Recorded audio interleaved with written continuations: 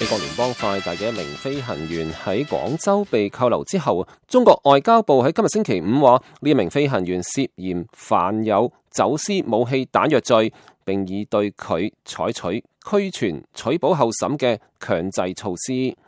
華爾街日報星期四9月19號報道話，聯邦快遞飛行員霍恩喺從聯邦快遞位於廣州嘅機場轉運中心完成亞洲各地貨運任務之後，喺等候登上香港國泰航空班機返回佢喺香港嘅屋企時被拘捕。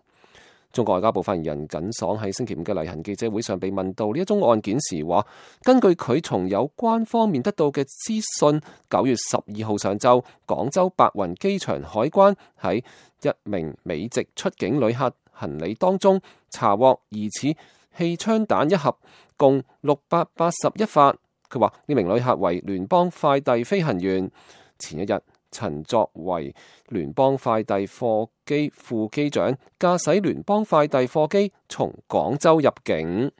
耿爽仲話，中國喺9月13號向美國廣州總領事館進行咗領事通報，目前呢一宗案件正落進一步偵辦當中。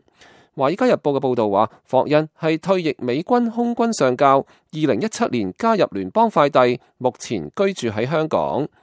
聯邦快遞一份聲明中話，我哋正同主管當局合作，以便更好地了解有關嘅事實。從5月份開始，聯邦快遞屢屢成為中國嘅標靶。